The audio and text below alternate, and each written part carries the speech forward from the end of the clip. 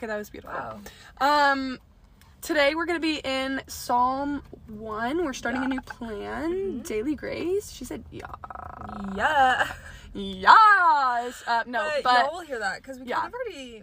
We also mentioned that in It's okay. You're going to hear more of us. You're going to get to hear about that. So, yeah. Anyway, tune in for more.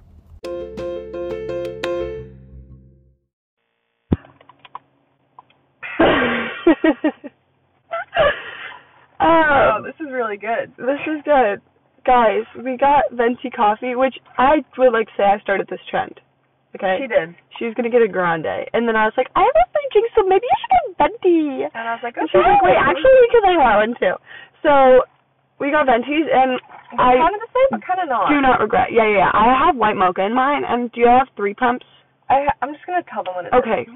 I have a venti iced coffee, light ice, splash of sweet cream, 3 pumps brown sugar syrup, and no classic.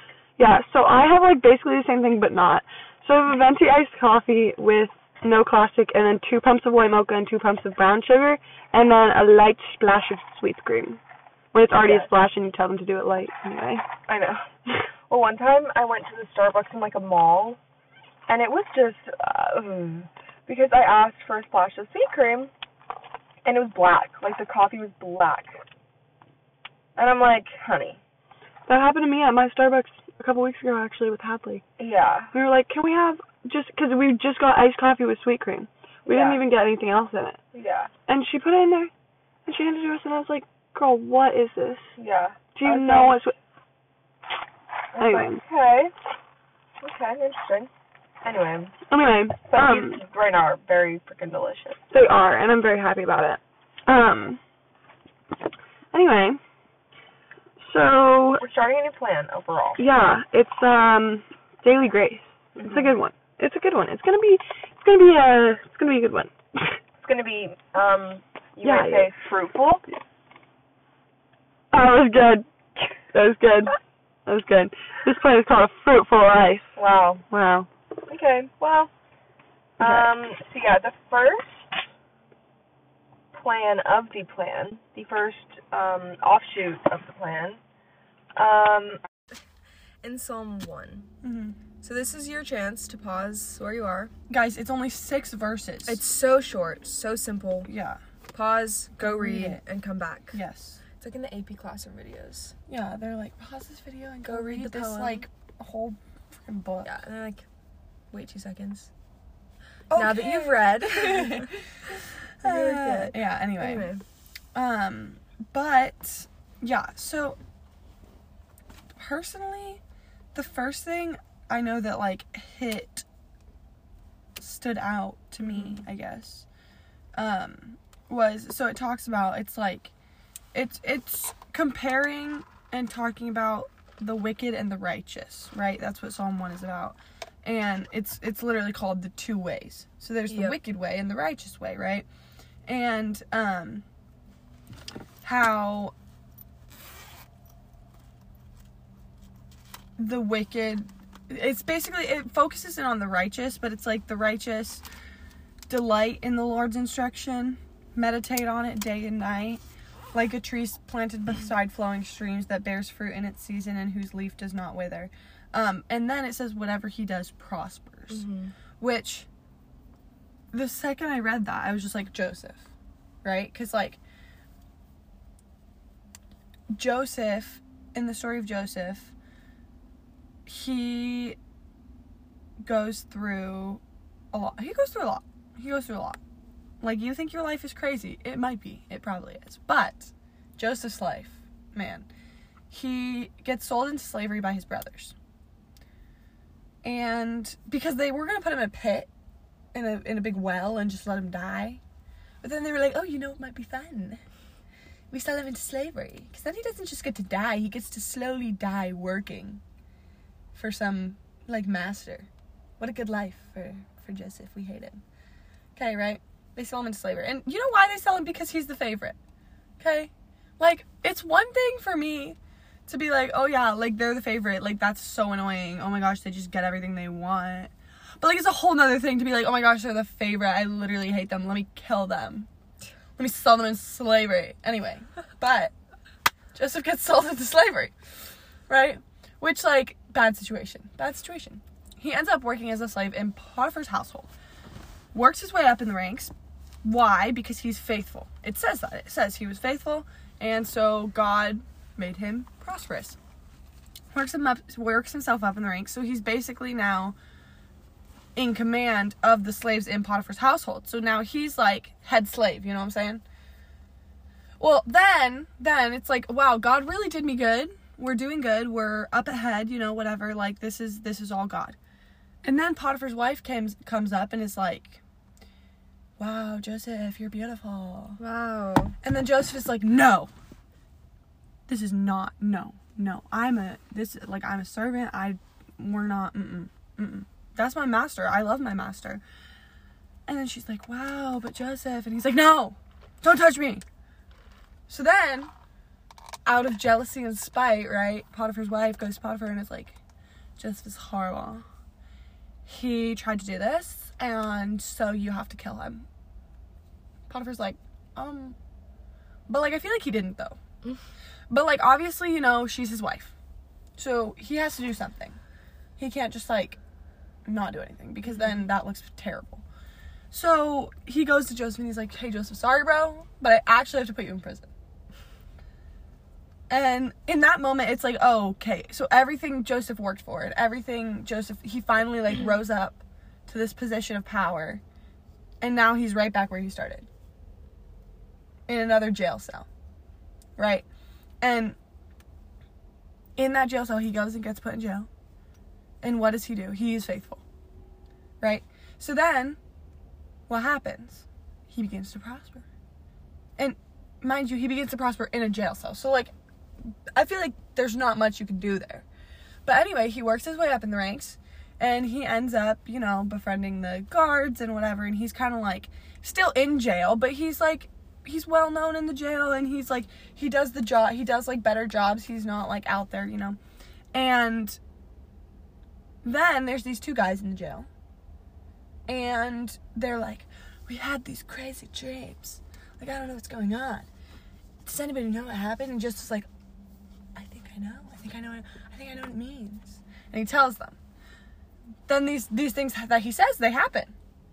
He interpreted the dreams correctly, right? So then, guys, this is crazy. If you don't know the story of Joseph. If you do, then it's, like, still crazy, but anyway. And then Pharaoh sends one of his guys, because Pharaoh's having these dreams. And one of his guys comes and is like, hey, I heard that there's this guy in your jail cell that interprets dreams. We have a bunch of people trying to interpret Pharaoh's dreams, and they're just telling us what the dream is. He's like, this is what I dreamt, and the people that interpret are like, so what you dreamt is this. And he's like, no, stupid, I know. Anyway, Joseph gets called to Pharaoh. He interprets his dreams and says, hey, so basically what's happening is there's going to be 7 years of prosper in the nation of Israel, and then there's going to be 7 years of famine, okay? And so then Pharaoh's like, oh no, Joseph, you're in charge, right? Joseph becomes second in command in all of Israel. In all of Egypt, I guess, because it's Pharaoh, yeah. In all of Egypt. This is when Israel is under Egypt. So, in all of Egypt. Second in command. Where was he? A slave. Where was he? Jail. Where is he? Second in command. And why? Because he's faithful. Because he's faithful. And so I just think in, like, our own lives, it's like, we have our own versions of this jail cell that things go wrong. Everything feels like it's falling apart. I know for me, I had, like, time like that just recently, actually, where it just felt like literally everything was falling apart. I had, like, 3 different jobs that all ended up, like, kind of falling through. And I was so overwhelmed with work and school and all these other little things that I have going on in leadership and all of these things. And I was just like, I literally went to God and I was like, I don't know what to do. I don't know. Like, I'm stuck. I feel, and it's our jail cell. You're stuck. You're trapped. You feel like there's no way out. there's no, like, how, you're in jail. How are you gonna, it's not like someone's gonna come and just, like, open the gate for you. But what God calls us to is to be a faithful servant. To be faithful in the jail cell. To be faithful when things are hard. Because there's grace. There's grace for that. And there's grace for... And when we are faithful, God sees that. And we prosper. Well, it's the simple analogy is, I mean... Yeah, it's the simplest thing, but it's like you have a plant, or you have seeds, okay? You plant the seed, and if you do nothing about it, you leave it there, you don't water it, you don't tend to it faithfully, nothing is going to happen. But if you are faithfully watering it and putting it where it needs to be, then it's going to prosper in the end. It's as simple as that. And I love how it says that it bears fruit in its season. Because so often I'm like, oh, I need fruit in every season. Like, I need it to bear fruit in all seasons. Like, when I'm going through a bad time, like, oh, I need this to be bearing fruit. I need this to be bearing fruit. But God doesn't say that. He doesn't promise that we are going to have, like, in the devotional, she was like, bad things are going to happen. And I think she also talked about our expectations versus God's. And it just goes back to, like, Joseph, when he was a slave and then when he was in jail, of course he had different expectations for his life. And when we have different expectations for our life and we're focusing on those more than being faithful to the one who has our life in his hands, that's, again, it says, like, there's two ways. There's two ways of... to look at it, and it's just anything that we focus on that is not Jesus, and we put all of our effort into that, it will crumble underneath you. And it does. It every literally time. will. Every time. And then, what was I going to say? Oh yeah, going up a little bit, in verse 2, it says, it talks about the pathway of the sinners, the wicked, the evil, the mockers, whatever. And then it says, instead, his delight is in the Lord's instruction. And I think a lot of the times we see the word instruction and we just like, ooh, like, I don't like instructions. I don't like rules. I don't like a list of things that I have to follow. But instruction is discipline. And I heard a sermon once, or it was actually this past weekend, and it was about fences. Beautiful fences, and it talks about the Bible and how Jesus has built up these beautiful fences for us, for our lives. And they talk about, a lot of people think fences are restrictive. They like, oh, those are to cut off all, if you think a piece of land, like, it cuts it all off. But he was saying Jesus puts those fences there because he knows that there is more for us. And that there is more, whenever we have that and we have those boundaries, we have freedom in Jesus. And that's I needed to understand that, and I needed to know that, because so often in the word instruction and discipline, all we think of is restriction, but it's the opposite. And I love the discipline is also the same root word as disciple, which I think is just the coolest thing ever, because again, we think of that, there's a negative connotation to those words of instruction and discipline and rules and all these things, right? But then it's like, no, when I'm disciplining you, what I'm doing is discipling you, right? I'm teaching you, I'm urging you in the right direction. And when you talk about fences, I've actually never heard that before, and I think that's cool. And I think sometimes also these fences are up because what's behind the fence? Some like friggin' bull that's out there to kill you, right? And it's like, oh, it's so cute. And then you go in there and more people get killed by cows every year than most other animals. They're up there on the list, guys, I know. Because I talk about it all the time when people are like, oh my gosh, we're scared of the sharks. And I'm like, you should be scared of cows. No, because whenever I was looking at the probability of, like, skydiving injuries, it was like you could be killed more. Like, by a cow. More people get killed each year by cows. And I was like, well, okay. and it's because people go in there and they're like, oh my gosh, the cows, they're so cute. I love them. And then they walk in that fence, right? And they're like, oh, let me go look at the cows. And then guess what the cow does? It charges. And cows are very big. heavy animals. So it charges, and what happens? Are you like strong here in this position? Are you standing and you're like, yeah, I'm good. I can stand against this cow? No, you get trampled. And you don't get trampled, you get killed. And that's why God isn't going to stop you from pursuing the desires of your flesh, because again, that's not who he is. It's a choice to follow Jesus. It's a choice to put your faith in him. So he doesn't force you to love him. He doesn't force you to follow him. So he's not going to he's not going to stop you from following those evil desires, but he's going to do everything he can to protect you from them. Mm-hmm. And that's what the fence is. That's what, when you're in your little fence and you're living your best life inside of that, you get to experience the freedom and the love of Christ, because once you go beyond that, and once you leave those boundaries and you think that you know what's best for yourself, guess what? Cow. Dead. Well, and that's the thing, is that, like, with these fences, it's, again, we delight in following his instruction.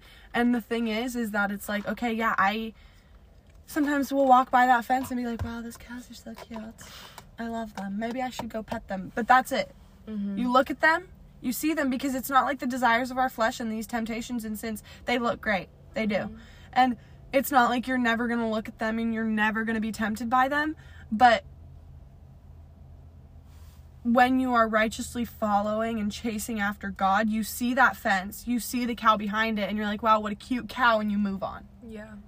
Well, it talks about the contrast of that down below. It talks about the wicked are not like this. Instead, they are like chaff that the wind blows away. So I looked up the word chaff because, I've heard it. I know what it is. But I was like, we love our let's definitions. go to some definitions. So there's 3 of them. One of them was like corn husks that are like easily, thrown around. Mm-hmm. The other one was like chopped up hay. Yeah, I was going to say I think that's what they and then the more general one just said like worthless things, like worthless objects that have no meaning, have no purpose. So when we are chasing after X, Y, and Z, and none of those include Jesus, we don't have his, where does it say up here? We don't have his flowing stream next to us that is, that is producing fruit in our lives. It's literally, it says it right there. The whole point of you're like chaff that's blown in the wind is it tells us when we abide in Christ, when we are connected, we are like a branch connected to the vine, right? Mm-hmm. And if you are connected to the vine, you can't be blown away. Mm-mm. You can't, whereas it says the wicked are like chaff. They're pieces of little hay that are not connected to anything. They don't have roots. They don't have support. They don't have sustenance. They don't have anything. They're just little dead pieces of grass. They'd be flying around everywhere. And a little wind blows, and where do they go? Oh, who knows? Mm-hmm. Gone. Maybe they end up in some swamp. Mm-hmm. Maybe they end up in some nice green pasture. Mm-hmm. But you are blown. Mm-hmm. You're blown around. And so, as followers, we are called to abide, to stay connected, so that we don't end up being blown around and blown all over the world, here and there, and following after these desires and chasing and doing our own thing, Mm-hmm. Well, again, because at the end of the day, like, those things, they could bring you satisfaction for a little bit, but it's all superficial. It's not, like, you're gonna be blown around, oh, I love this, and then whoop, and then you're gonna look back and be like, what the heck? Just, like, nothing. You're gonna feel hopeless, and it says right here, you're gonna feel worthless, you're gonna feel hopeless.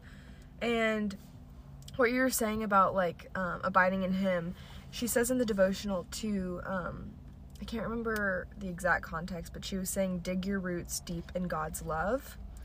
And then she mentioned, she said, dig your roots deep in God's love. And then it says in John 15:5, the one who remains in me and I in him produces much fruit. So it's that same concept when you abide in him and you dig deep in his love and are a faithful servant to him. It tells you right there, you're like, fruit will be produced. Mm-hmm. So that's just, we love that. Yeah, well, and also I have just been thinking about this, which I think it I don't really know what it has to do with. You said something and I thought of it. But, or actually, no. Okay, I'll say this one instead.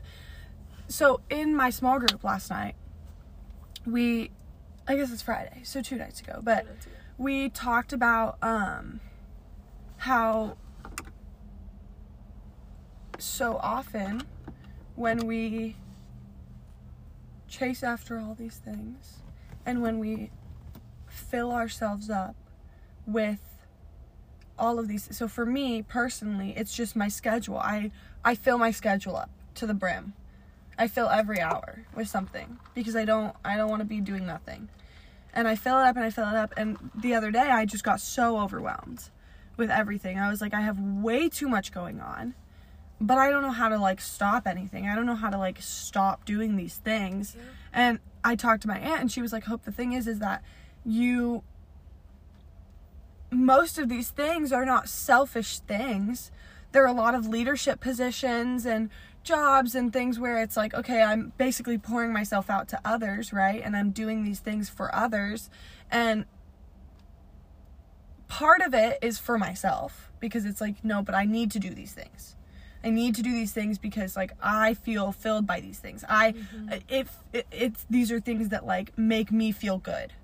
It makes me feel good to when, I lead them through Bibles. It makes me feel good when I do these things and when I lead and all of these things, right? But we talked about how when you are not actively chasing after Christ, when you are not allowing yourself to be renewed by Christ, when you are not allowing yourself to be filled by the Spirit, you pour yourself out and you feel empty, right?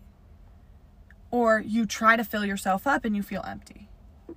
But for me, I pour myself out and I feel empty. Mm-hmm. And I remember, and because my aunt was telling me, she was like, Hope, you need to stop giving and you need to take. Yeah. And you need to have time for yourself, right? And I just remember, I wrote a devotional over this summer about, it was in Philippians. And it was talking about how Christ emptied himself on the cross, right? And I just wrote about how basically like when we are actively pursuing Christ and being renewed,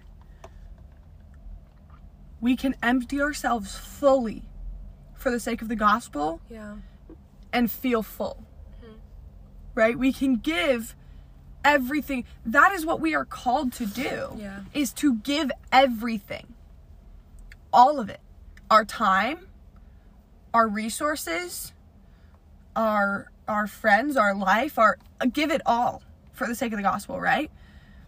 And Paul talks about that all the time in so many of his books. But the thing is that if we try to do that and we are not rooted and we are not planted next to the stream of living water, then we go and we empty ourselves out. We talk about this analogy of a stream that we sit in, right? This is our renewal. And we fill up a big bucket because we see some travelers, weary travelers over there in the desert. They don't even see this stream. It's kind of like behind a little like deserty hill, you know? That's kind of how I picture it. Is like there's this little hill and I can see them, but they can't see me. They can't see this stream. And so they're out there like dying of thirst. And so then I find this big bucket and I run out to them. And it's like, hey, try this. This water is so good. Y'all don't even know. And they're like, oh my gosh, bro, there's a whole stream. You thought the bucket was good? Try me. This isn't my water. Like, there's a whole stream back there, right? So you invite them in. But sometimes what happens is we fill up this bucket and we go out into the desert and share and we empty it. And what do? We walk around with an empty bucket. Mm-hmm. We forget there's a stream. Mm-hmm. We end up... Wrap it up. But we end up being the weary traveler that's then out there without... And we feel empty and tired and thirsty, right? Yeah, that's good. We crave for that stream that we had.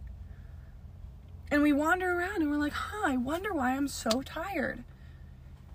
Because what we're supposed to do is you fill your bucket up, and what do? You empty it completely out for the others, right? Okay. But the lights in my car just turned off randomly. But, And they won't turn back on. no, I always thought that was because the battery died. It's actually because my car is amazing, and after the lights are on for too long, they automatically turn off.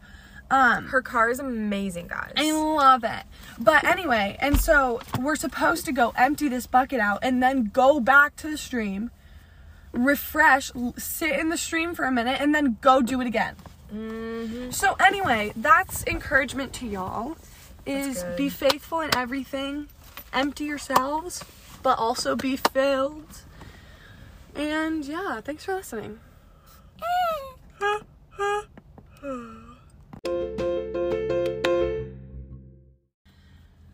So, Thanks for listening.